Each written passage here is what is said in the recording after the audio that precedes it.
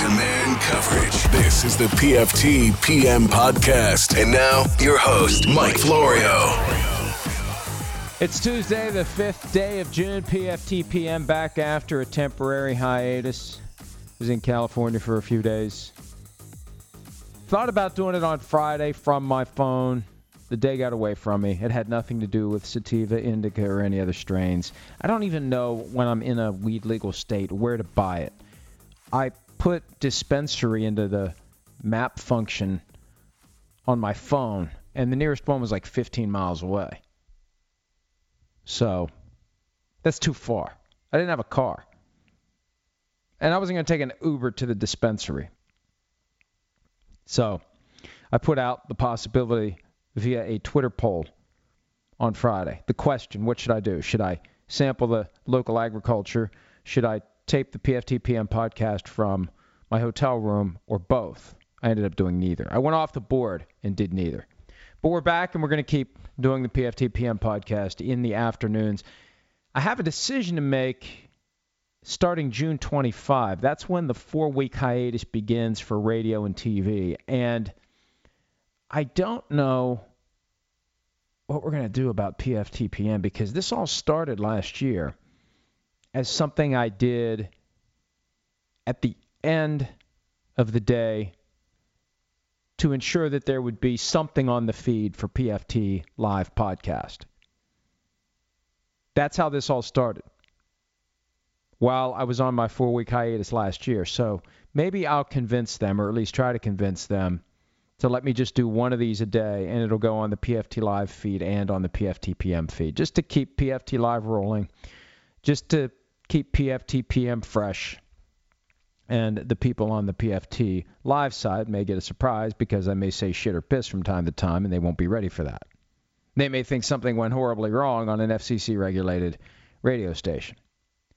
Something went horribly wrong between the Eagles and the White House, or horribly right, depending upon your perspective and your overall political objectives. And here's what I'm going to do. Obviously, I've got to talk about that issue first. I'm going to talk some, and I've got a 20-minute or so interview with Oliver Luck, the new commissioner of the XFL. Give me sentences I would have never dreamed I was going to say 24 hours ago for 200, Alex.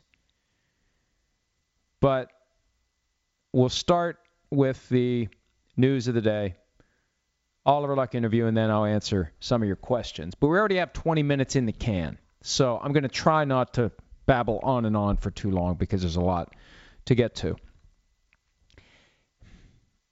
I'm really not surprised that the White House canceled the visit from the Eagles, especially if we accept the fact that, no one was going. Because ultimately, this was about the same reason that the cancellation of the Golden State Warriors visit last year was about. There's a magic number that once the expected attendance dips below it, the president just says, screw it, I'm not doing it. Last year, it was clear there were going to be enough Golden State Warriors who refused to attend the traditional celebration of the NBA championship that they uninvited the Golden State Warriors. And this year, it became clear that there were not enough Eagles that were going to attend, so they uninvited the Philadelphia Eagles. Plain and simple. That's the reason. And trying to make it about anything other than that is disingenuous, is inaccurate, is false, is bullshit, is, I don't know, you could use any synonym you want, but ultimately, it's about politics. Politics isn't about the truth. It's never about the truth. It's about saying what works for you in that moment. And if it ends up being truthful, well, that's a coincidence. Here it is, September 23, 2017. Going to the White House is considered a great honor for a championship team. Stephen Curry is hesitating, therefore invitation is withdrawn! Exclamation point.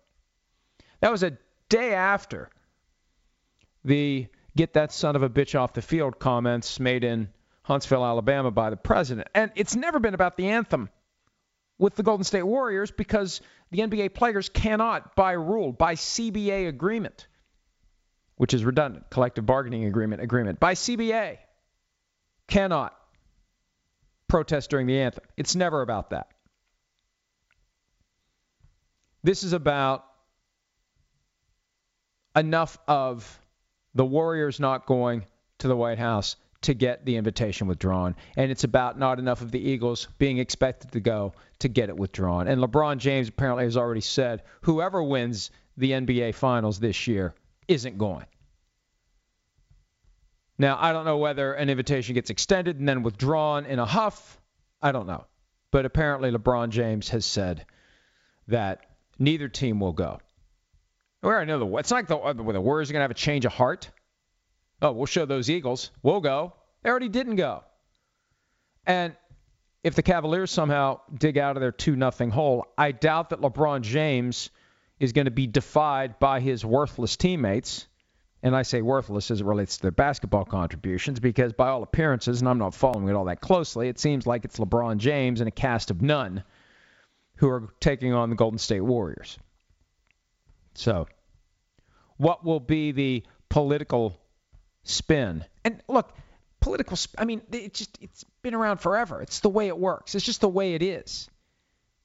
Politicians take the truth and they spin it into something that is advantageous to them, regardless of whether it's a Democrat or a Republican in office or some third party. Not that that's ever going to happen anytime soon, but that's the way it works.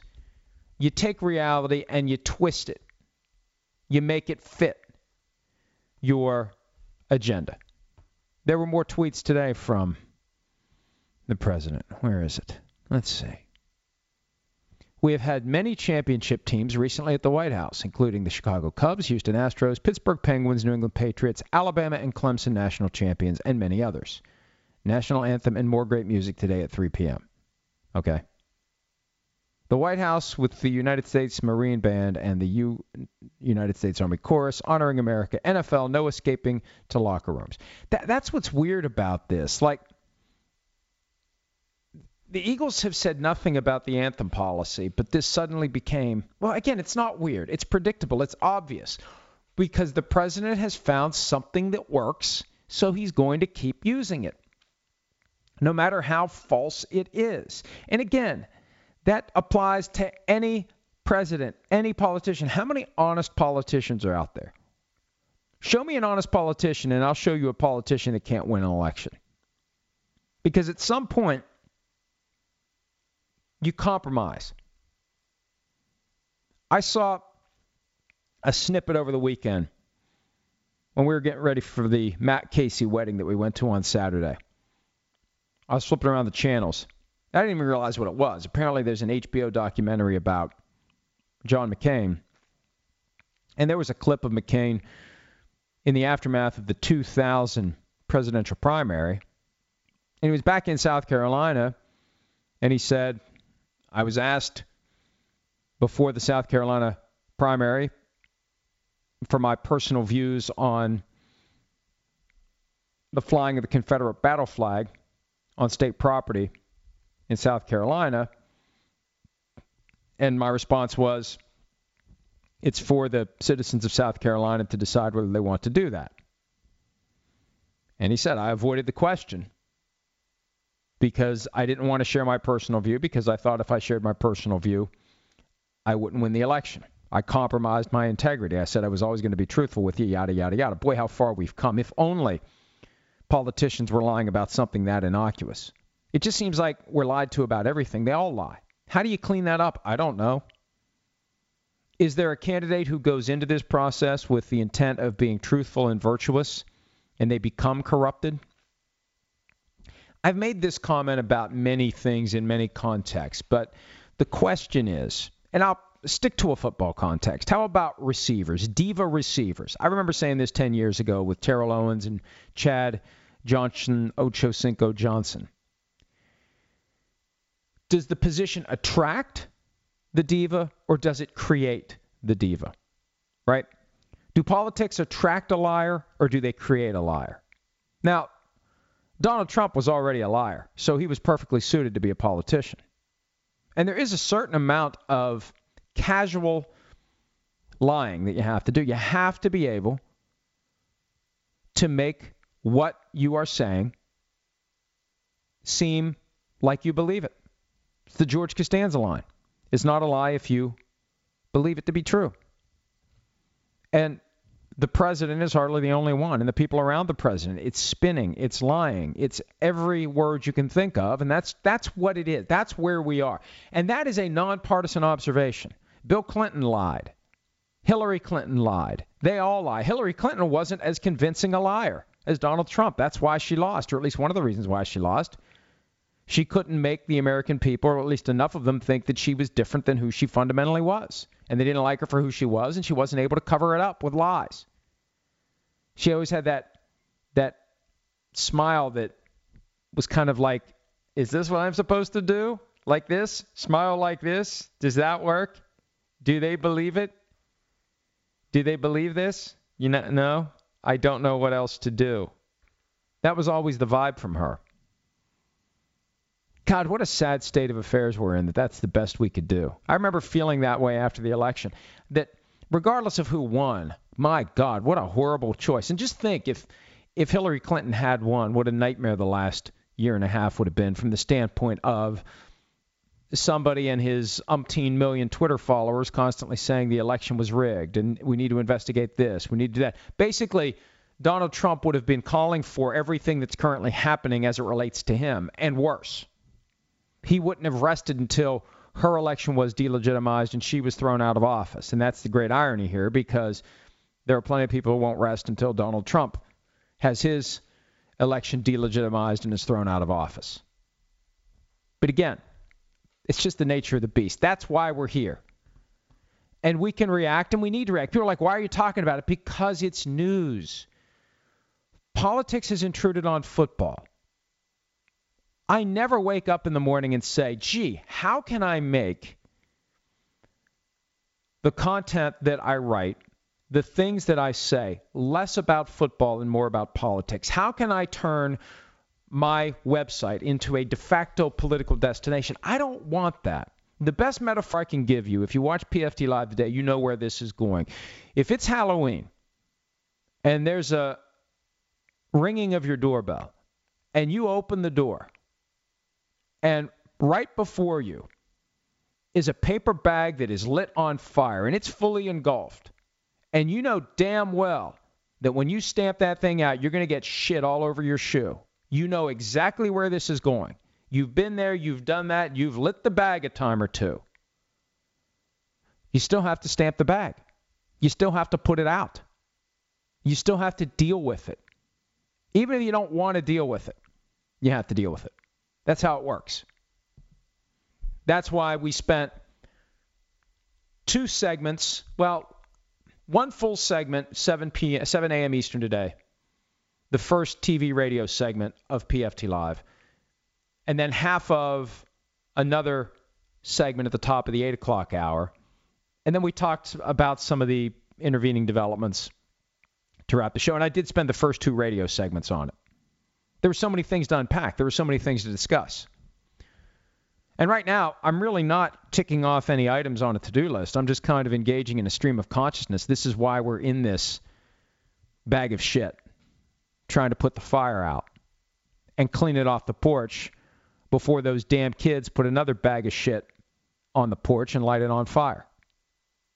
Malcolm Jenkins chimed in today. The decision was made to lie and paint the picture that these players are anti-America, anti-flag, anti-military. We will continue to fight for impacted citizens and give a voice to those who never had one.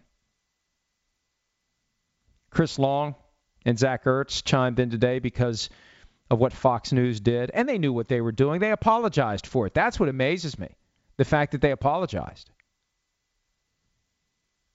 for using B-roll, or it wasn't even B-roll, it was still frames, because they don't have the rights to use the B-roll. They had images of players kneeling, and it wasn't during the anthem. It was Eagles players taking a knee in prayer before the game, before any game.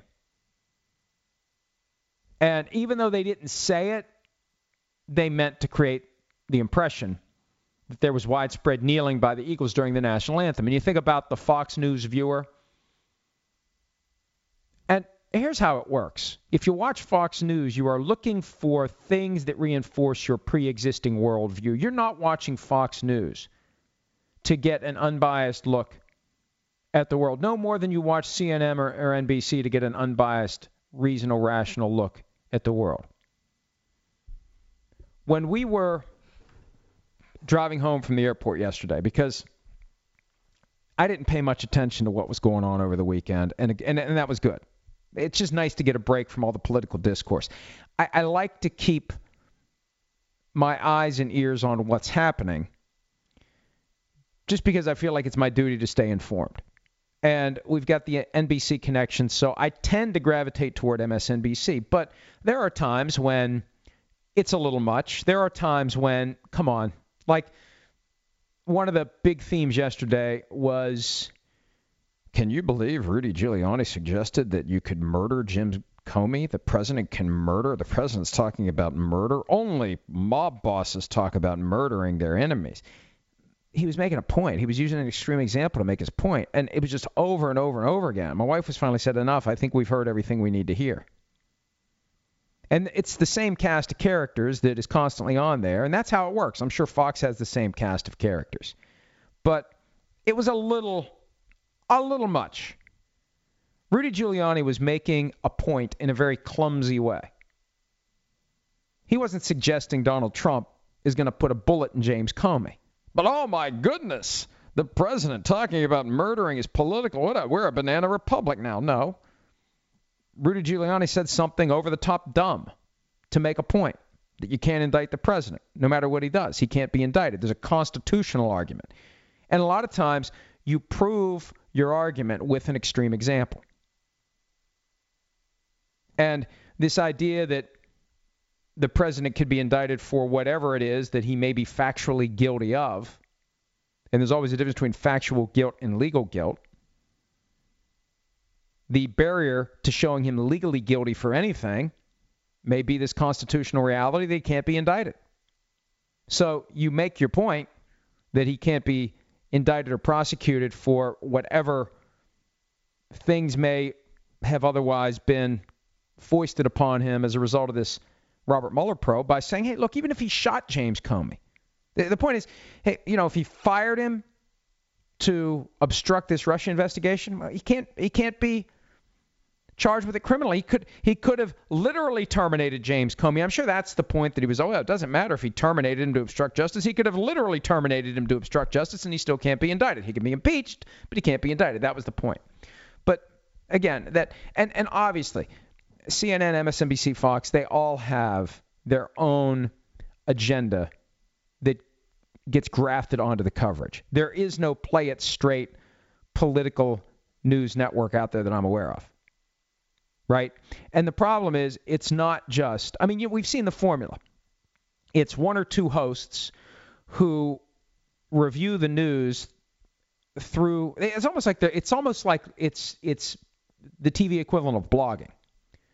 You're reviewing the news and constantly making your opinion part of it. Constantly opinion. It's not just someone reading news for an hour and then someone else reads news for an hour. And if that was the case, it would be the same script with mild revisions over and over again. So they have these panels where people chime in and they analyze the news. And 1 hour it's this group of 3 or 4, the next hour it's that group, and then another hour later, one of the ones that was on before is back again, and they have this one, and it's all the same thing. And I assume it's the same on all 3 of the major networks. I don't even know what my point is. My point is, it's all bullshit. My point is, everybody's full of shit. My point is, everybody has an agenda. My point is, everybody shades the truth to advance that pre-existing agenda. And to call bullshit when bullshit comes your way, as part of the process of stamping out that burning paper bag full of canine fecal matter, I'm going to say, well, here's where the bullshit is in this case. And it just so happens that in these various intrusions of the 45th President of the United States onto the NFL, a lot of the bullshit is coming from 1600 Pennsylvania Avenue. Plenty of it's coming from 345 Park Avenue. The only players who aren't engaged in the periodic or persistent dissemination of bullshit are the players. The players are the only ones who are telling it straight because they're not politicians and they don't aspire to be. And if they did, that's when they... See, again, does it attract a liar or does it develop a liar? Because I'm convinced, and I hate to feel this way. If I'm wrong, tell me I'm wrong. Point out to me one politician who has succeeded at a high level, national office or high state office, by always telling the truth. George Washington, I cannot tell a lie. Did you chop down the cherry tree? I cannot tell a lie. Well, no, you're holding the axe and the tree's down. Of course, you're caught. But nowadays, a successful politician would have a story as to how the tree got blown down. And I'm just cleaning up the mess. That's why I have the axe. The tree was knocked down by a windstorm, and I'm just doing what I can to separate the trunk from the roots. Anyway. The White House had another statement today. I'm not even I don't care. I'm done. I'm done with this. All right? Anybody who is fair-minded and who has common sense knows what went on here. And I wish, and again, we need to be able to step aside from our own partisan views and acknowledge when, wouldn't the world be a better place if we were all just committed to spotting and pointing at bullshit when bullshit comes? Bullshit's inevitable. It's just frustrating that people will say, how do you get to that point where you can say something that is blatantly untrue with a straight face? How do you become comfortable with that? Do you want to become comfortable with that? And that's one of the reasons why I left practice of law at a law firm and decided to handle my own business, handle my own practice, because when you work for a firm, there will be times when there's an institutional client. There's a company that gives a lot of work to your firm, and you've got to handle the case, and you can't always convince the client that the facts aren't really on your side, the law isn't really on your side, and I really don't want to go into court and make this bullshit argument. When you represent yourself, you get to pick and choose your causes. You get to pick and choose your clients. And, all right, I'm only taking the cases I believe in. I'm only taking the cases where I can go into court and I can make the arguments with a straight face, believing them. You know, the best lawyers can slide from one side of the case to the other, and they can get themselves to believe one reality versus another. I guess our current president would have been one hell of a great lawyer, because he could have slid into any argument on any side of the case, and he would have made it very convincing. Some would call it a skill. I don't know. Maybe it's a curse. I don't know what it is. But that's why we are where we are, because it happens so blatantly. And that's what causes politics to intrude on football, and that's what forces me to deal with it. Oh, just ignore it. Well, how can you ignore it? How do you ignore it? If you're going to cover the NFL in a comprehensive way, and there are aspects of the NFL that become major news stories, how do you ignore it? How? I don't want this. I don't want the anthem controversy. I don't want the Colin Kaepernick collusion grievance. I don't want the Eagles being disinvited to the White House. I don't want it. Trust me, I don't. But believe me, believe me, says the liar, I don't. But here's where we are. All right. Obviously, that's the big story in the NFL. Bill Belichick addressed the media today about Tom Brady and Rob Gronkowski. Gronkowski spoke to the media today. He says he considered retirement just to see where his mind and his body was. When he was asked about getting a new contract, who wouldn't want one, he said. And we're a week or two past the point where a new contract could be given to Rob Gronkowski. Now, if he would have stayed away from the mandatory minicamp, I think the total fine is like $100,000. So he's there and Brady's there. The real question I have, especially as to Brady, how's he going to be in the meeting rooms? How's he going to be on the practice field? Is he salty? Is that because I think Brady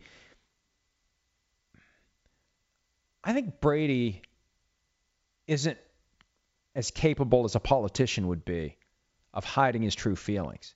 And if he is pissed at Bill Belichick, I don't know that he can really keep that bottled up. And my guess is Tom Brady's paying close attention to Bill Belichick to see if he makes some sort of a snide comment about the guys who weren't here for OTAs. Now, they still have more OTAs on the back end. A lot of teams do their mandatory minicamp at the end of the OTA season. I think it's smart to do it halfway through because if you do have guys who aren't showing up, they come for the mandatory minicamp, they're around their teammates for a few days, and they decide, well, maybe I'll just stick around. So we'll see. Will Brady stick around? Will Gronk stick around? We'll see. Gambling is getting started. Delaware beat New Jersey to the punch. New Jersey was supposedly ready to go. Well, Delaware makes it happen. And Governor John Carney showed up to make the first bet. A sawbuck on the Phillies to beat the Cubs tonight. 6 to 10 states are expected to have legalized gambling programs by the time the NFL regular season begins. That's one. New Jersey's coming. West Virginia is on deck as well. We'll see where that goes from here and how much it affects the NFL. That's one of the things that I'll be talking to Oliver Luck about, the new XFL commissioner. That's coming up in just a couple of minutes. Just a few more items before we get to that. I want to extend my best wishes to Giants GM Dave Gettleman's beginning treatment for lymphoma. The team announced that today. Recently, I underwent an annual physical during which it was discovered I have lymphoma. Gettleman said over the past week, I've undergone more testing to determine the course of treatment, which is scheduled to start in the very near future. The doctor's outlook for the treatment and the prognosis is positive, and so am I. I will continue to work as much as the treatment process will allow. And as they know, when I'm not in the office, I'll be in constant communication with Pat Shimmer, Kevin Abrams, and the rest of our staff. And look, folks, this is the benefit, an example of the benefit of getting an annual physical. If you don't get one. Now, it's one thing to wait until you're 40, right? I remember in my mid-30s, I was going to go get a physical somewhere, and ultimately didn't go. And one of the reasons, and isn't it stupid to think this way? I don't want to find out. If there's something wrong with me, I don't want to know. Isn't that stupid? And I felt that way 18, 20 years ago. I don't want to know. Okay, you're going to know. That's the thing. If there is something seriously wrong with you and you don't want to know, you're going to know. Eventually, you're going to know. And you're going to find out, in some cases, when it's too late to do anything about it. Something happened to me, and I don't know when it was, where that whole mindset flipped. And it may be that when I first started going to get an annual physical, and that was 2011. Once I got swept up in this full time, and once I realized once you're on that treadmill, it's impossible to get off, I started to schedule a full one-day physical, and it's really a half-day physical. I go up to Pittsburgh. One of the Steelers team doctors does the physical. And, yeah, they don't tell me anything. Trust me. I've tried. Hey, well, doc, I'm coming up here, and, I'm paying you to do this physical. You got any information for now? And I haven't even tried. It's professional. I don't expect them to say anything. But anyway, I go once a year. And I think the reason I decided to go every year, no matter what, is because the first year I went, you do that little card where you have to put something on there, back to the bag on the front porch. You get down, you smear. There's a smear involved. And it came back positive. There was blood in my stool. It's like, oh, great, here we are, 46 and colon cancer. That's just great. And I didn't want to do a colonoscopy. I mean, I went many years saying I don't want medication, I don't want any procedures, I don't want anything. I just want to just get old, and I want to go to bed one night, and I want to die. That's what I want. Well, we all want that, don't we? What we want and what we get are two very different things. So I quickly had the colonoscopy, and Crohn's disease. classic formulation of the cells, I just didn't have many symptoms or any symptoms. I mean, I think there are a lot of people out there that have a mild case of Crohn's and they don't realize it because it gives you like pretty stinky gas, right? And there's a lot of people I know with pretty stinky gas. And I remember at one point my wife saying to me not long before I got diagnosed with Crohn's, I think something's wrong with you. Well, she was right. There was something wrong with me. So after that, it's like, well, this works. This whole process works because maybe the Crohn's would have morphed into something where I did have real symptoms and I had real problems. And people struggle with that disease horribly and they need surgery. And mine is under control. And I've had how many colonoscopies? 3 since then. 4 total. And last time, full remission. So I'm a firm believer in getting on top of these things, getting that physical, getting the blood work, getting the colonoscopy when it's required. I saw they just changed the recommended age from 50 to 45. I bet the health insurance companies went nuts over that. They don't want to pay for those any more than they already do. Now they're going to have to pay for them 5 years earlier. But you need those things. Colonoscopy's a breeze. My wife finally had hers, and I think she was ready to go back the next week and do it again. It was that easy. She was shocked how easy it was. And yeah, there's a chance of complication, but there's a chance you're going to walk out your front door and get run over by a bus too. There are certain things you need to do. The complication risk from a colonoscopy is far lower than the risk of ignoring your health and getting a serious disease that could have been cured. So Dave Gettleman should be happy that he knows he has lymphoma because he had it. The only question was whether or not he was going to find out that he had it and he was going to do something about it. And now he got it sooner than he would have gotten it if he had waited to get to the point where, I just haven't felt well for the last 4 months, Doc. I don't know. I didn't want to come in. I want to keep fighting. I want to keep going. I got things to do. But, I just got to the point where I had to come in. So good for him, even though he has a disease that needs to be taken seriously. They got it early. Anytime they get it early, it's better. So follow that example. If you're on the wrong side of 35 or the right side of 35, as the case may be, when I think about the difference between my life before I was 35 and after, maybe it's the right side.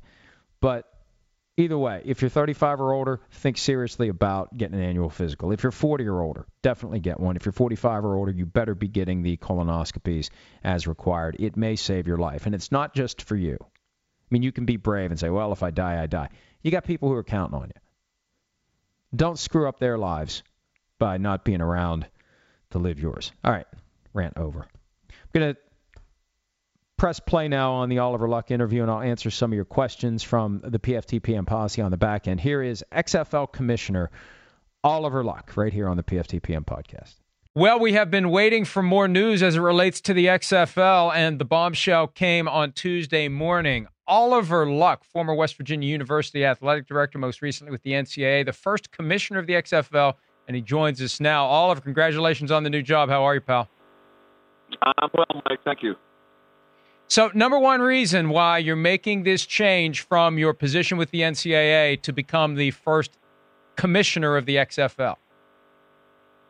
Well, Vince and I started talking just a couple of months ago, and, it's rare that there's an opportunity like this for someone like me who loves football and has a real passion for it. It's been a constant in my life for, almost 50 years now.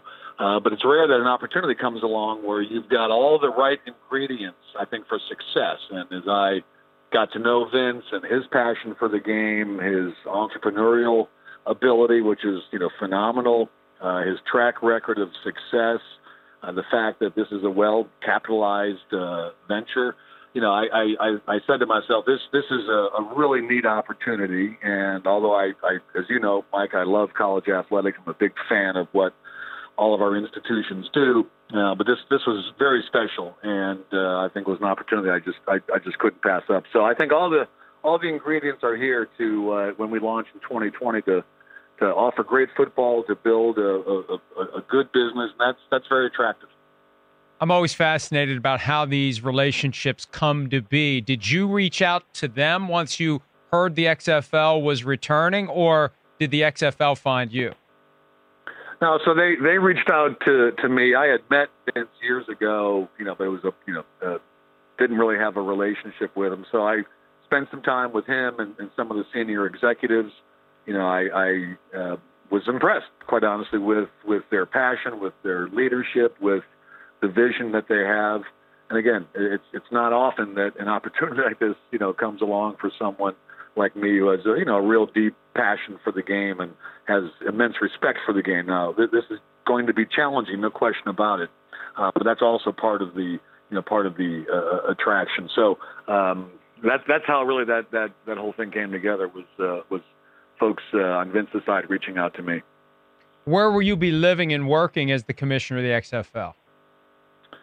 So the offices will be located in Connecticut and just across the border from New York. So my wife and I, we've been in Indianapolis now for about 3.5 years. We'll get a townhome or apartment or whatever up in that neck of the woods. Thankfully, we've got another son who's not too far away. He's starting his junior year in New Haven in school there. So it'll be fun to be fairly close to him, but we'll be living in Connecticut.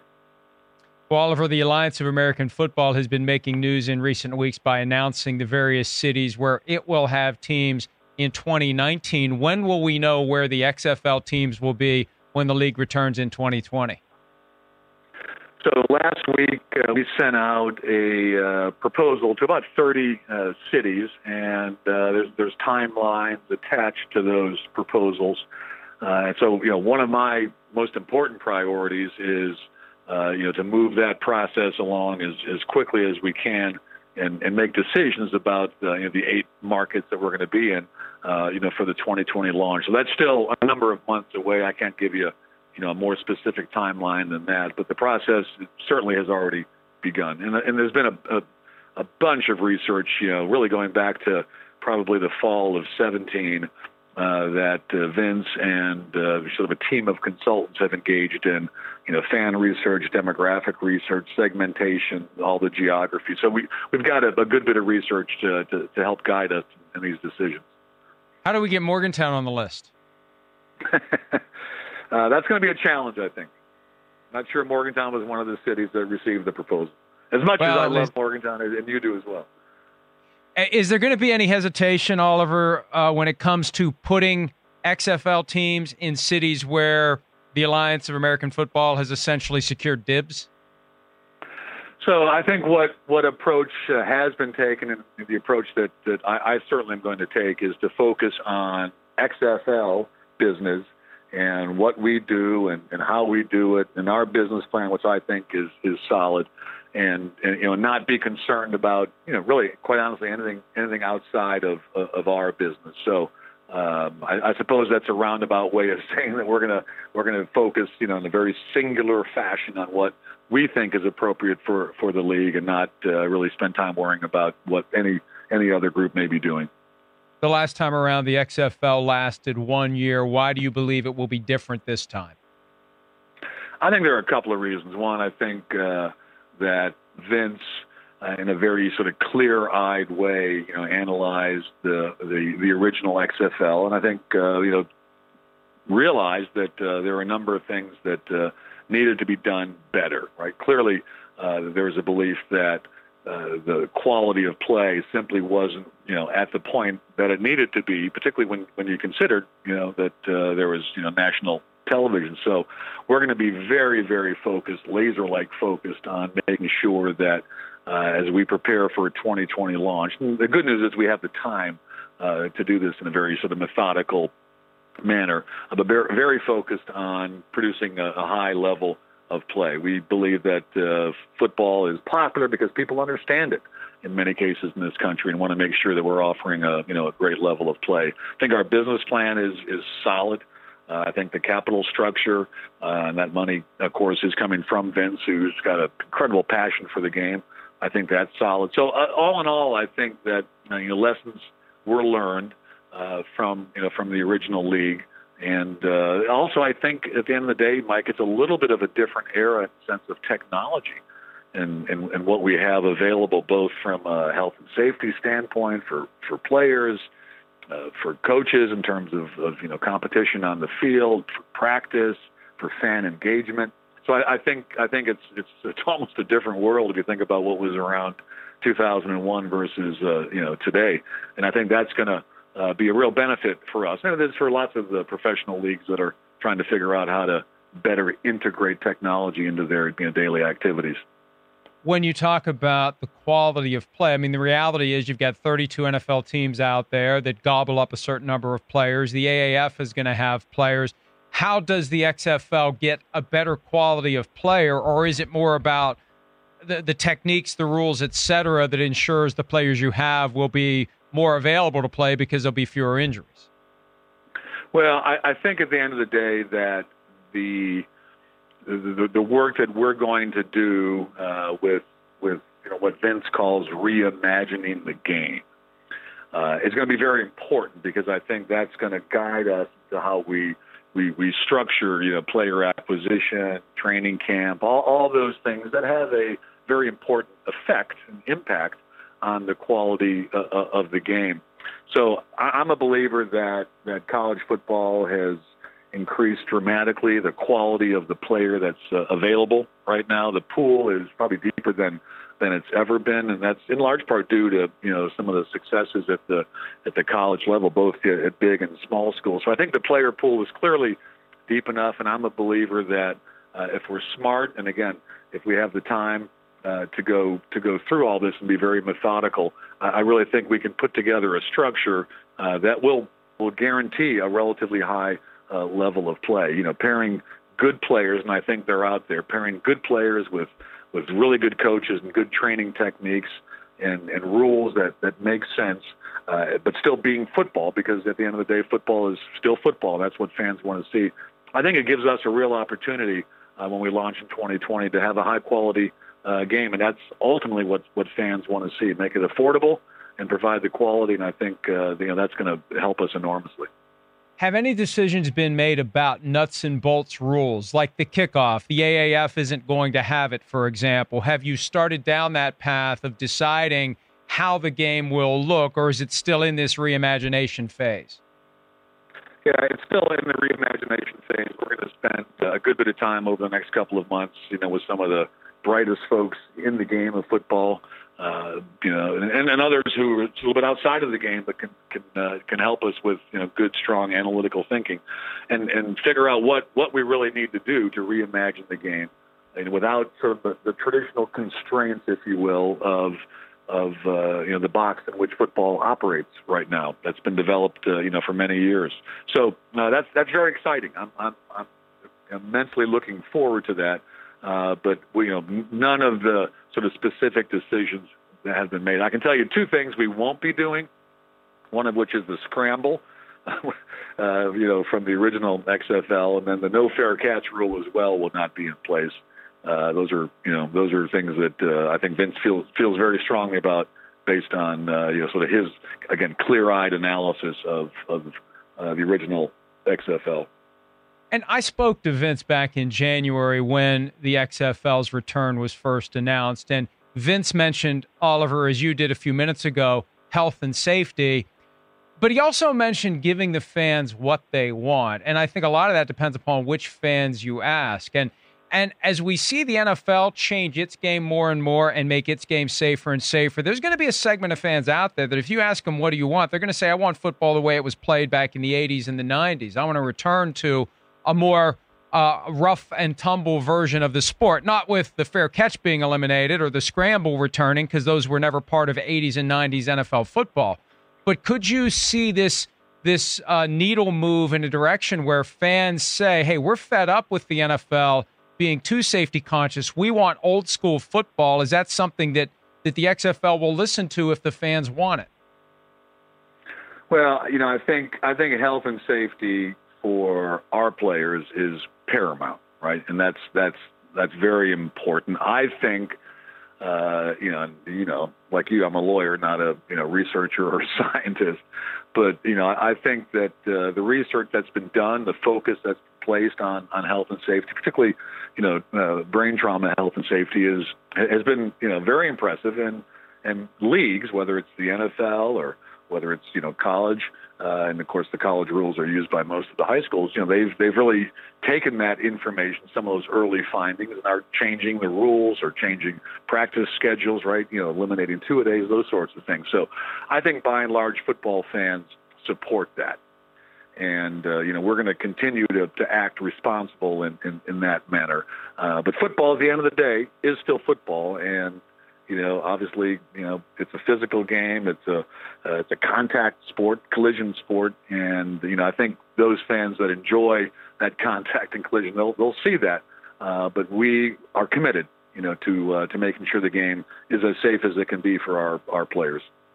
How present and prevalent will gambling be in what the XFL does, given that we're at the front end of this proliferation of potential state-by-state, sea to shining sea gambling now that the Supreme Court has opened the floodgates?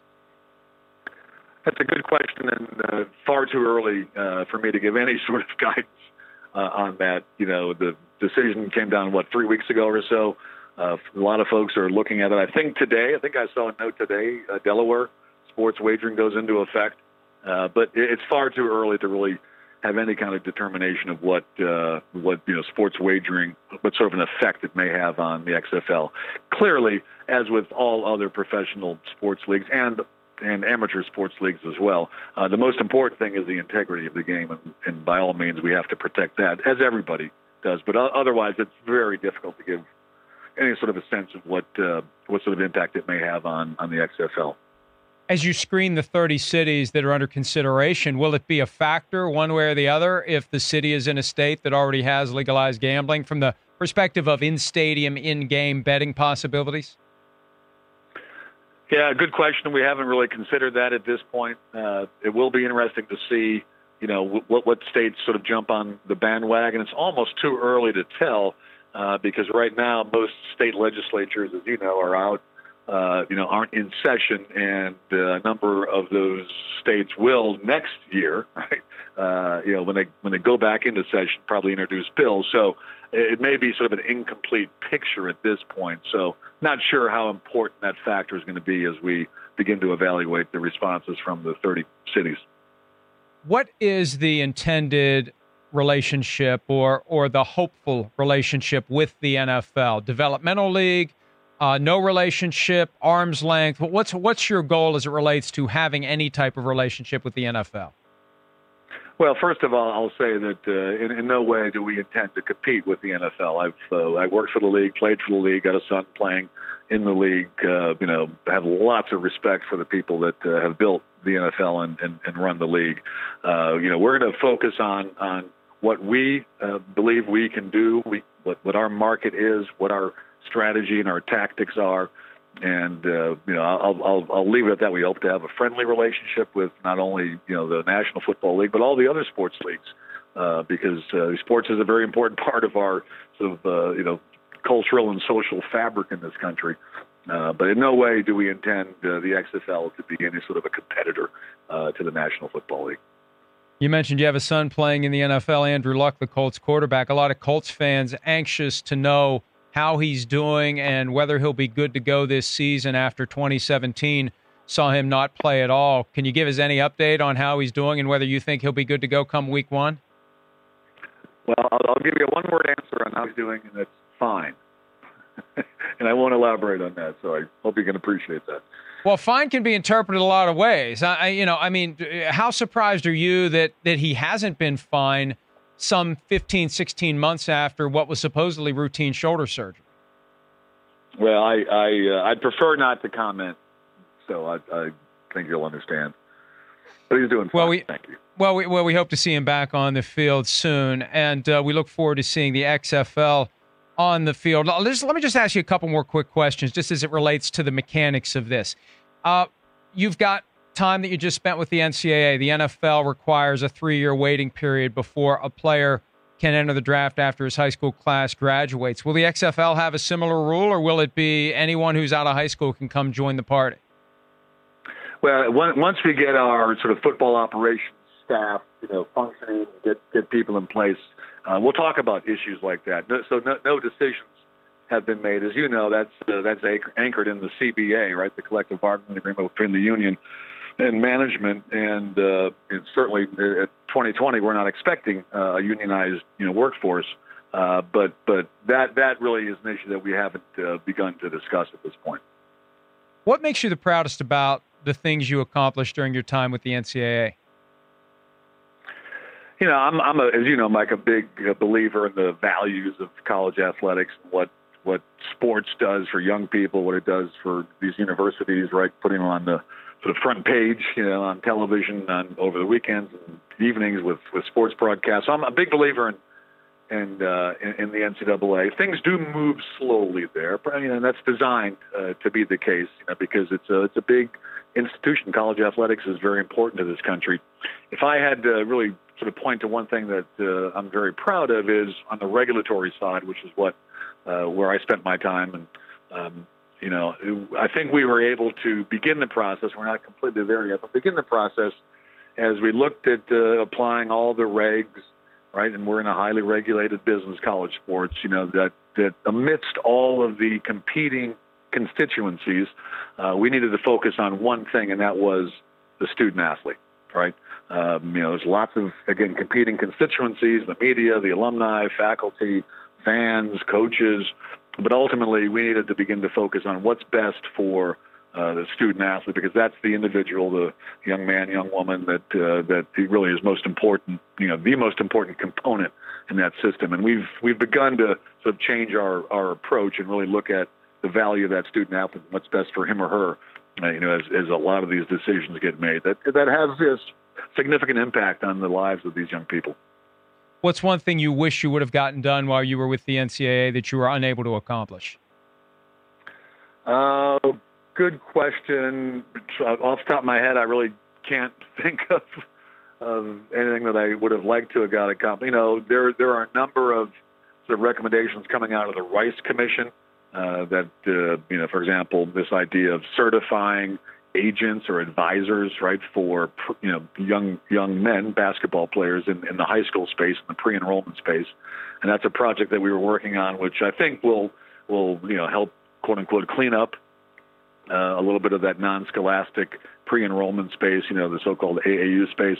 That was a fun project to get involved with, trying to implement the recommendations from the commission, and it will happen. There's very talented people in Indianapolis with the NCAA. So I've got all the confidence in the world we'll figure that out and how to implement it properly. But that was, for example, a pretty fun project to work on, because I think it would have helped young people have a much better idea of what path they needed to go on, to college or so directly into the professional basketball ranks. So back to the XFL, and then I'll let you go. Still on track to start February 2020. That's the plan, and it's full speed ahead in selecting the 8 cities and getting the football rules and operations and procedures in place. Exactly. Well summarized. We wish you all the best as you embark on that effort. Have you been working out with Andrew? Because I don't know, that guy's a beast now. Does he have you in the weight room trying to get you to keep up with him? Well, I've been called a lot of things over the years, particularly as AD at WVU, but beast is not one of them. So I'm not sure I can take any credit for him looking like a beast. But he does look pretty darn fit. Yeah. All right. Well, hey, thanks again, Oliver. Congratulations. We hope to talk to you as this plan continues to unfold. All right. Thank you, Mike. All right. Thanks to Oliver Luck. I hope to be talking to him moving forward. I will be talking to Charlie Ebersol, the co-founder of the Alliance of American Football, on Wednesday. And, I've made this clear to the XFL, and I'll probably tell this as well to the folks from the AAF. I plan on covering both of these leagues unless and until it's clear to me that the people aren't interested. But I'm giving them a fair shake. I'm giving them a fair shot. And I'm intrigued by having football to cover in the NFL offseason. Again, it's better than talking about politics. Now, the NFL will still have plenty of reasons for us to cover it, but if there is more out there that we can talk about, that people care about, and we have ways of tracking and monitoring and seeing how the stories perform, and I need to start doing that as it relates to the AAF and the XFL. But I'm going to pay attention to the AAF and the XFL. I'm intrigued. The alliance, is the alliance for or the alliance of? I don't like that whole alliance. Maybe I'll talk to Charlie tomorrow about a better name. The AAF starts in February of 2019. The XFL starts in February of 2020. 8 cities to come for the XFL.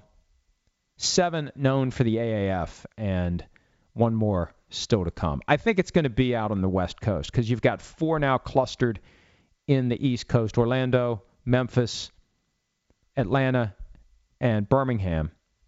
And West Coast, you've got Salt Lake City, Phoenix, San Diego. I think it's going to be one of those 4. Maybe Las Vegas. They'll play at Sam Boyd Stadium.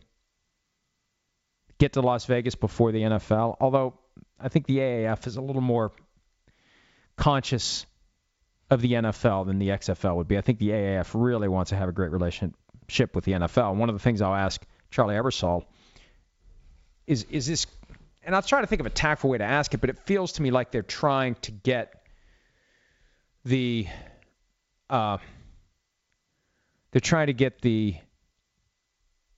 NFL eventually interested in buying it once they show that they can make money. All right, time to answer some questions. How will the relationship, this is from the PFT-PM Posse, how will the relationship between Trump and Vince McMahon shape the XFL? Trump's a WWE Hall of Famer and regularly appeared on screen. Linda McMahon is a member of his administration. If Vince goes full-on pro-Trump with the XFL, how bad will it hurt? I don't think it matters because the XFL isn't apples to apples with the NFL. They don't want to compete with the NFL. That's what Oliver Luck said. And also, I still had this nagging feeling that the fans are going to say, we want rough and tumble old school football. And when you listen to guys like Oliver Luck talk about it, it reinforces what Vince McMahon said early on back in January, that they are going to embrace health and safety. And I don't think you can reconcile an embrace of health and safety with a return to old school football where you've got dangerous tactics and techniques. PFT-PM Posse, Trump said staying in the locker room is just as bad as kneeling. How come this wasn't an issue until now? Is it just because of the attention? All players and staff were required to stay in the locker room until the NFL realized that patriotism equals profit. Yeah, look, this is just the president looking for a way to continue to pick on the NFL. And that's what he's done. And the NFL apparently thought that if they change their policy, if they say players have to stand for the anthem and anyone who doesn't want to stand has to stay in the locker room, that would be enough. Didn't they talk to the president?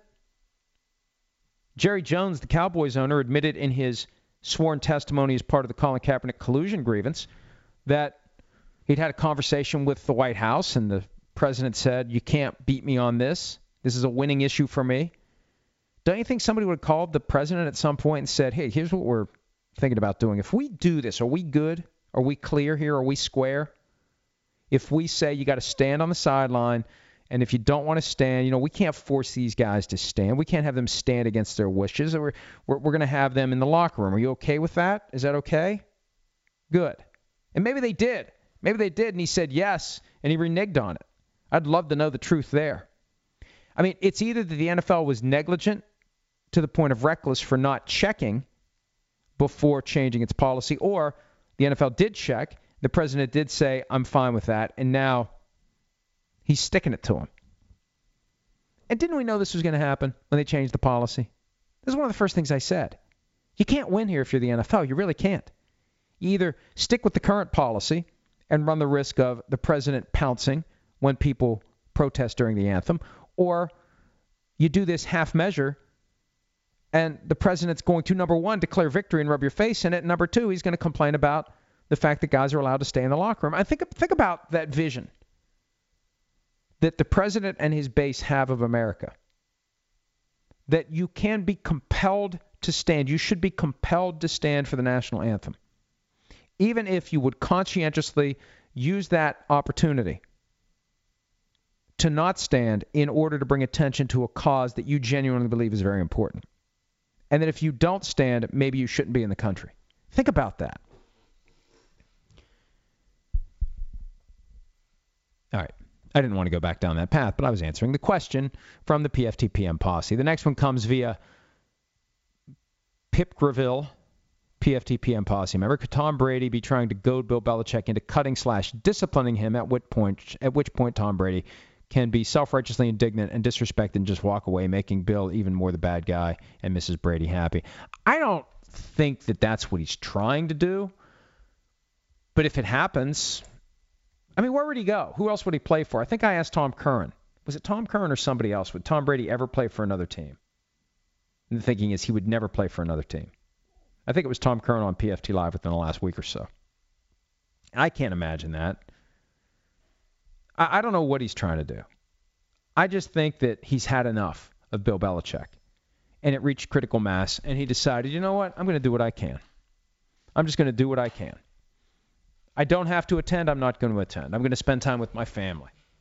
And if they want me there, well, they know how to get me there. They can rectify this dramatic imbalance between what I am making and what Marion is making. Another question from Pip Greville. During the Kaepernick depositions, which owner was most likely to say or want to say, "You're damn right we blackballed him"? Is that the Nathan Jessup? Did one of them break? You goddamn right I did. I don't know. Bob McNair? I think Jerry Jones would do it and be happy. Look, no one's saying much about how these depositions went, but when you think about the concerns Jerry Jones had about the commissioner and that this was his opportunity to kind of say his piece unfiltered, I have a feeling they're happy with Jerry Jones' deposition. I have a feeling Jerry Jones' deposition was cathartic for him and useful to Kaepernick. Let's see. PFTPM Posse wants to know if I found out anything about the Leisureman podcast ad that is being broadcast on the front end of the PFTPM podcast. If you aren't receiving anything, I will unsubscribe and delete my rating and review. Now, why would you do that to me, PFTPM Posse? Here's what they're telling me. That apparently this is something that all of the Westwood One NBC podcasts do. It's kind of like a courtesy, like ads for the PFTPM podcast are showing up on other podcasts. So it's not a paid endorsement. It's a mutual back scratching. And we're in the process of putting together a written agreement as we get closer and closer to the potential for a sponsor. We've got a few irons in the fire. We'll see how that goes.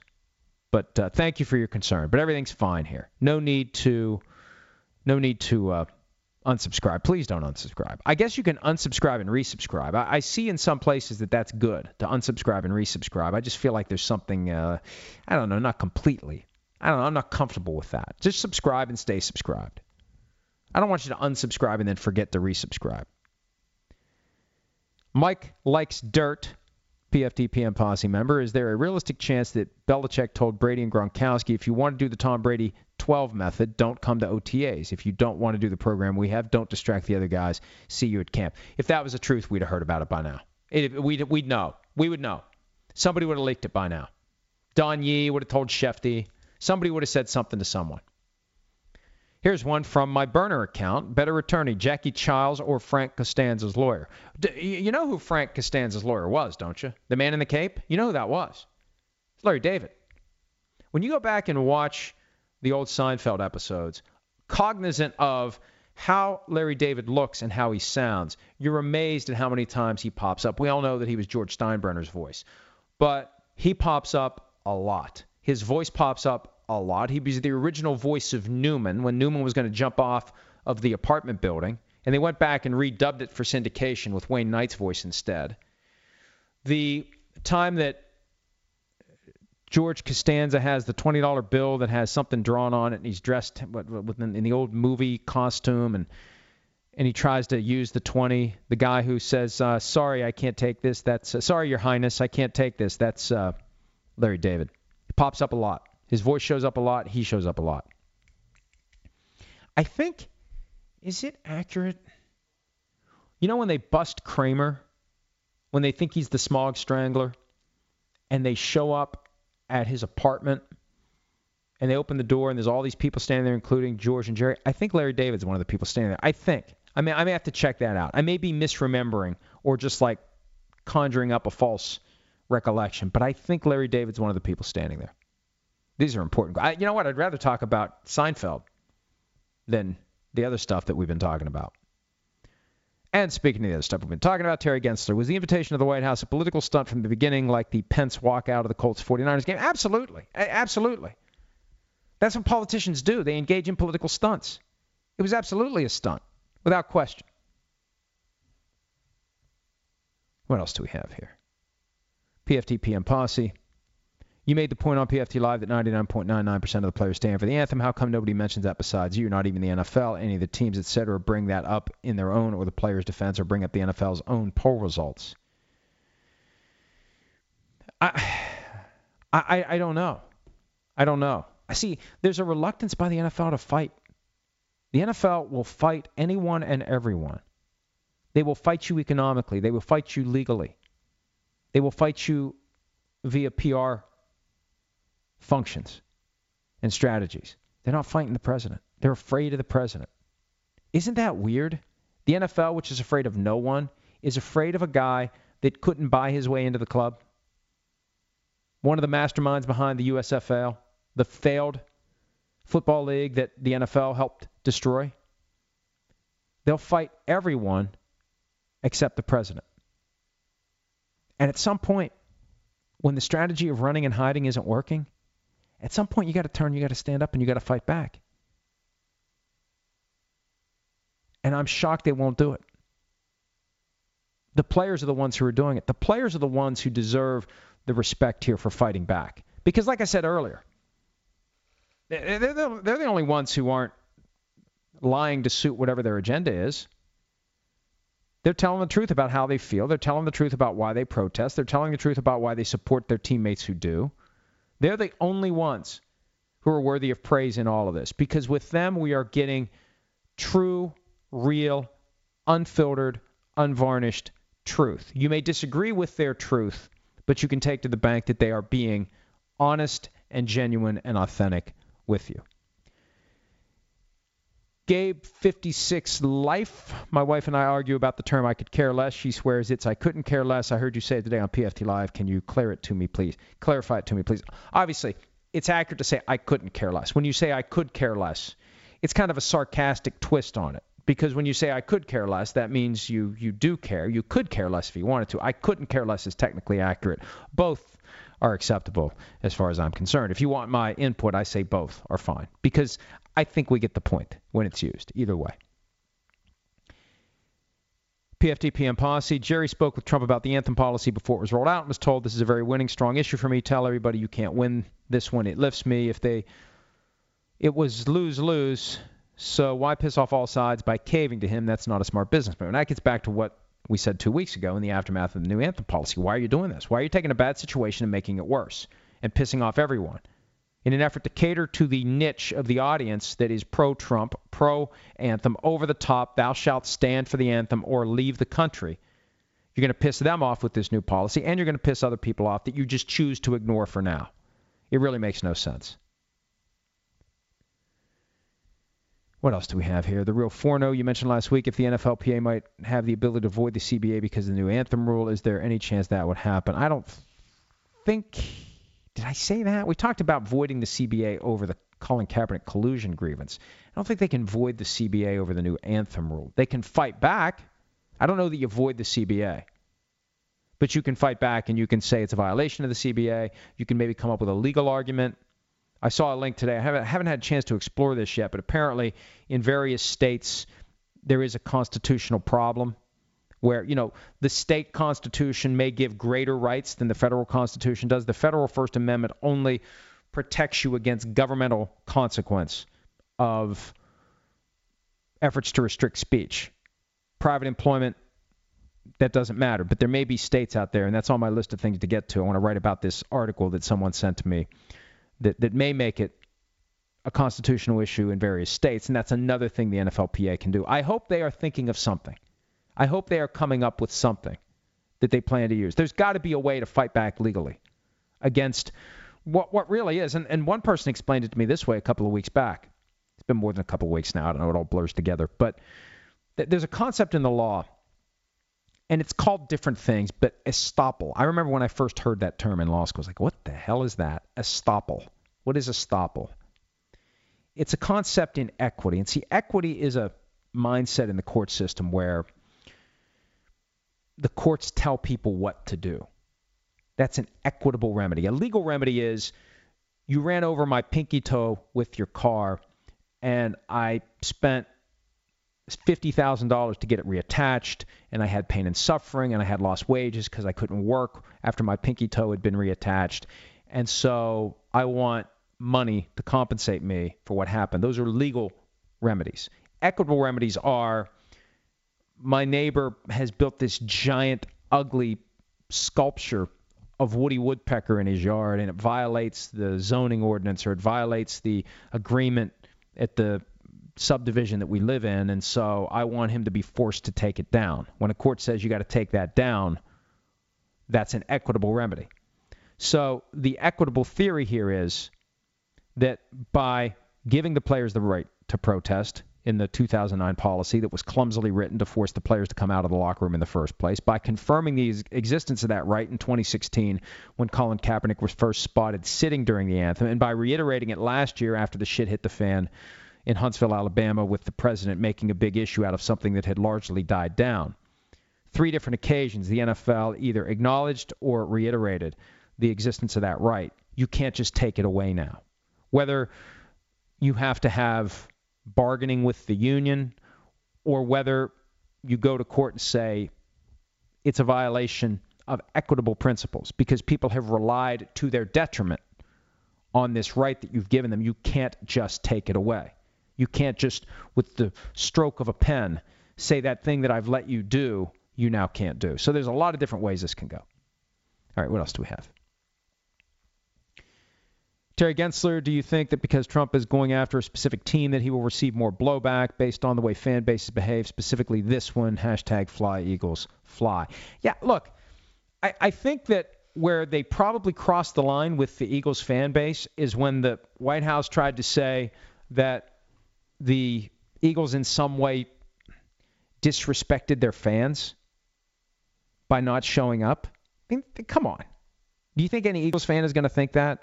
And isn't that the kind of thing that may snap someone out of that spell that they put themselves under so they can basically say, yes, I agree completely with everything the president does?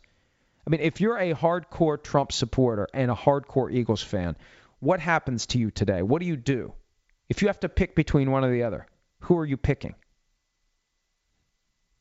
Especially when common sense is telling you, you know, my guy in the White House probably is in the wrong here.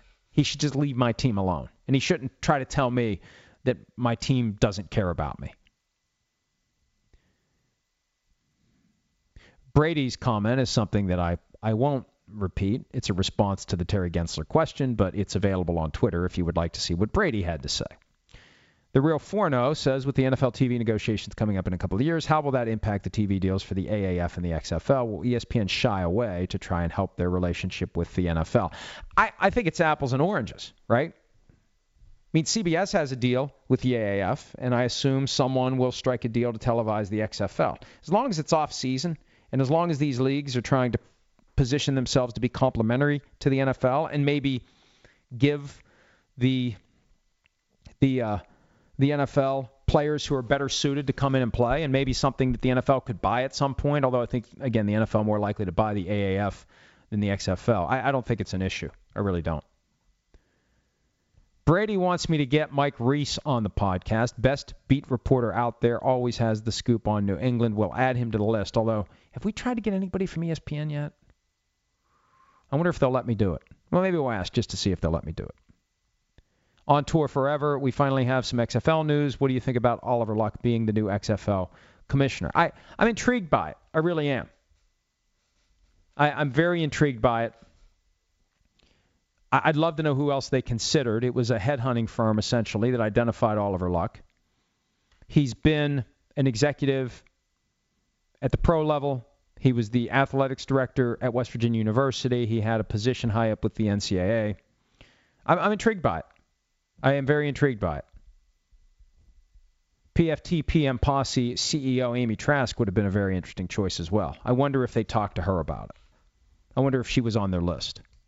And one of the things I was going to ask Oliver, and there's no easily tactful way to do this. I was going to ask him, how long's your contract? I want to get a feel for how much of a commitment this is from Vince McMahon. But you know what? The bottom line is this. It's going to be a 5-year contract. That doesn't mean they're going to play 5 years. If they reach the point where they realize we're just pouring money down a hole here, they'll stop and they'll just make buying out Oliver Luck the cost of doing business to wrap the thing up. My guess is they had people under contract beyond 2001 when they pulled the plug on the XFL the last time around. The Impact 99 is the Oliver Luck announcement, a big enough shell launched by the XFL to keep up with the AAF's progress so far. No, the XFL is still a year behind. Oliver Luck said 30 cities under consideration. I don't know when they're going to pick a team, and they haven't come up with what rules they're going to use. They got a long way to go.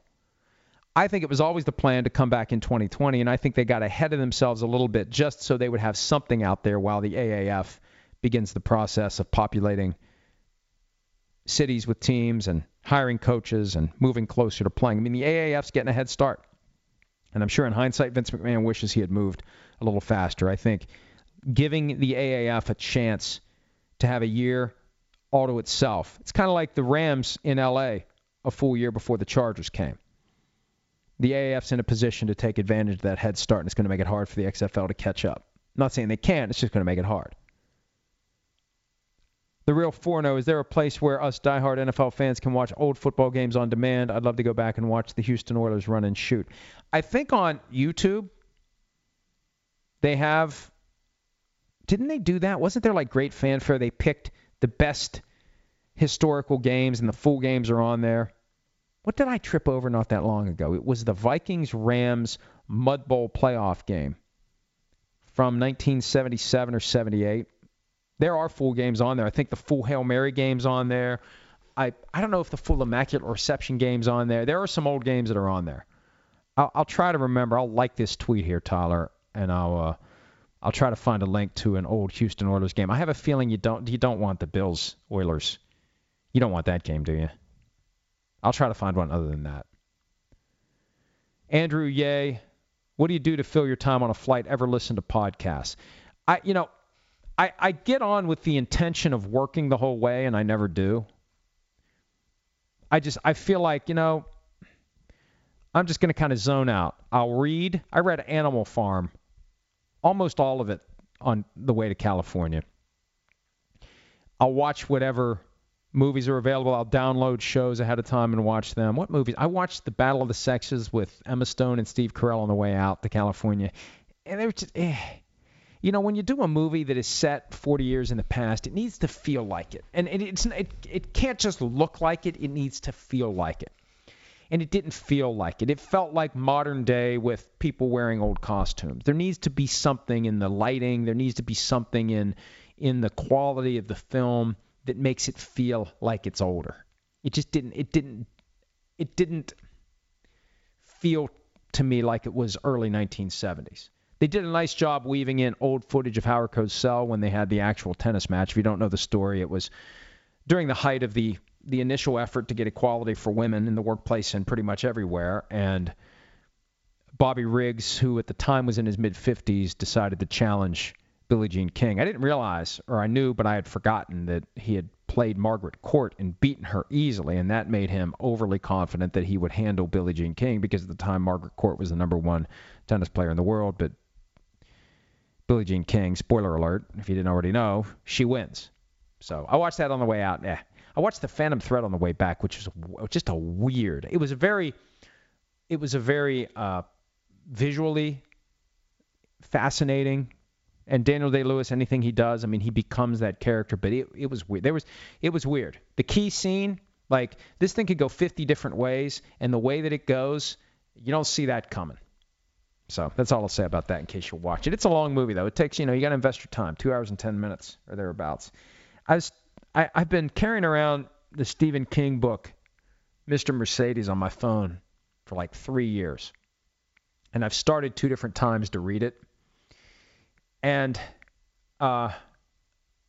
instead of picking up where I left off, I decided, screw it, I'll try one more time. I went back to the start because there was going to be stuff I'd forgotten. So I'm working my way through that again. I'll let you know. If anybody's read it, give me something. Should I keep going or should I just bail on it? It's just weird. And I know Stephen King is incredibly prolific, and he's a great writer. The prose in this, it feels like it's not. There's just something about the prose, and maybe he's doing it deliberately. I don't know. Maybe he was trying to make something that feels like a gritty, cop book. I don't know. It just, the prose isn't. It's okay. It just doesn't. It doesn't feel like other stuff Stephen King has done. I guess when you crank out that much, I mean, not all of it's going to be great, right?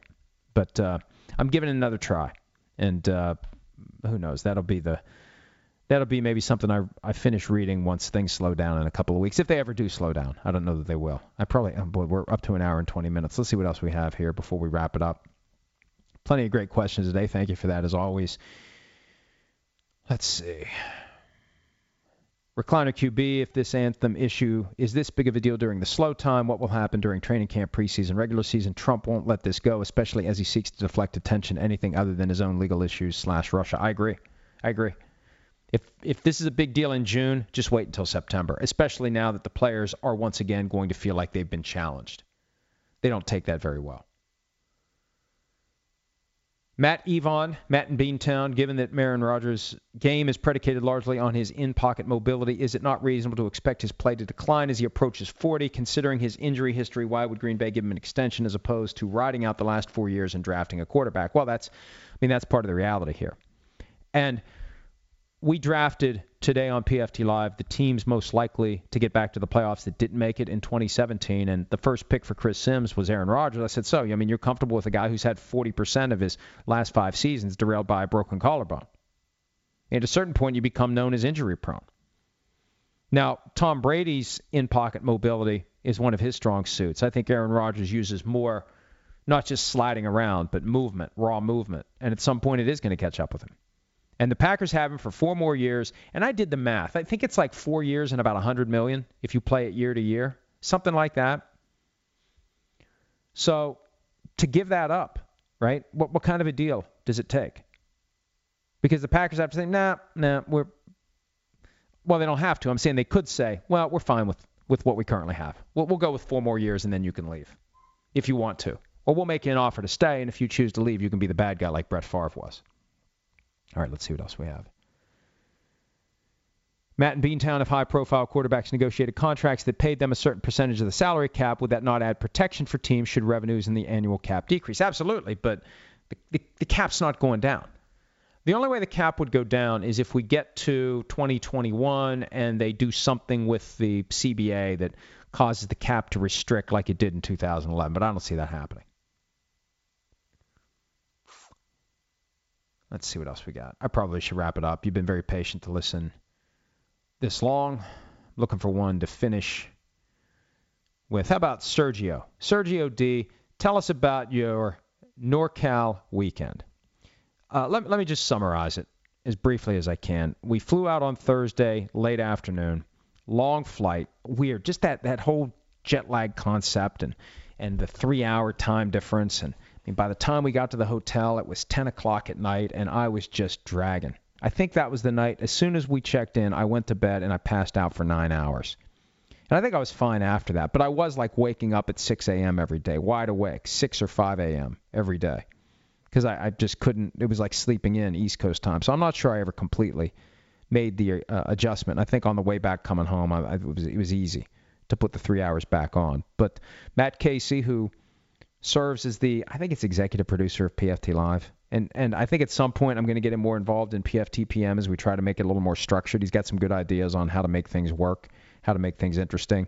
He got married out there at a winery, beautiful Trent de Deux winery, right next to the Francis Ford Coppola winery. We went there, Jill and I did, on Sunday just to kind of poke around. They got the Godfather desk.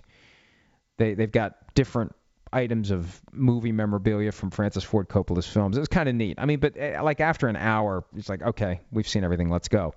But it was a neat destination wedding, and we had a ball. It was a nice few days, and it was like instantly relaxing to just get away from the routine.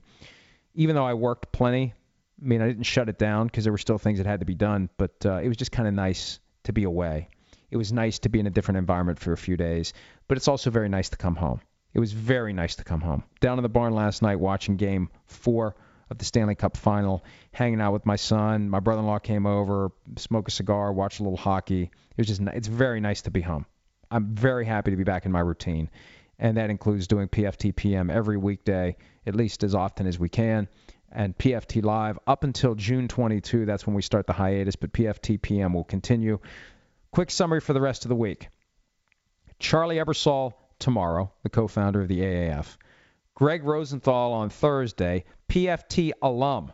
He was at the wedding, and we hung out, we talked, and inevitably I said, let's do the PFT PM podcast. He said absolutely, so off we go. Ross Tucker was at the wedding, and he is politicking very aggressively to be invited, which means he's not going to be. He's going to be the guest equivalent of Stats. Terrell Owens, I think we may have him at some point this week. I can't remember which day.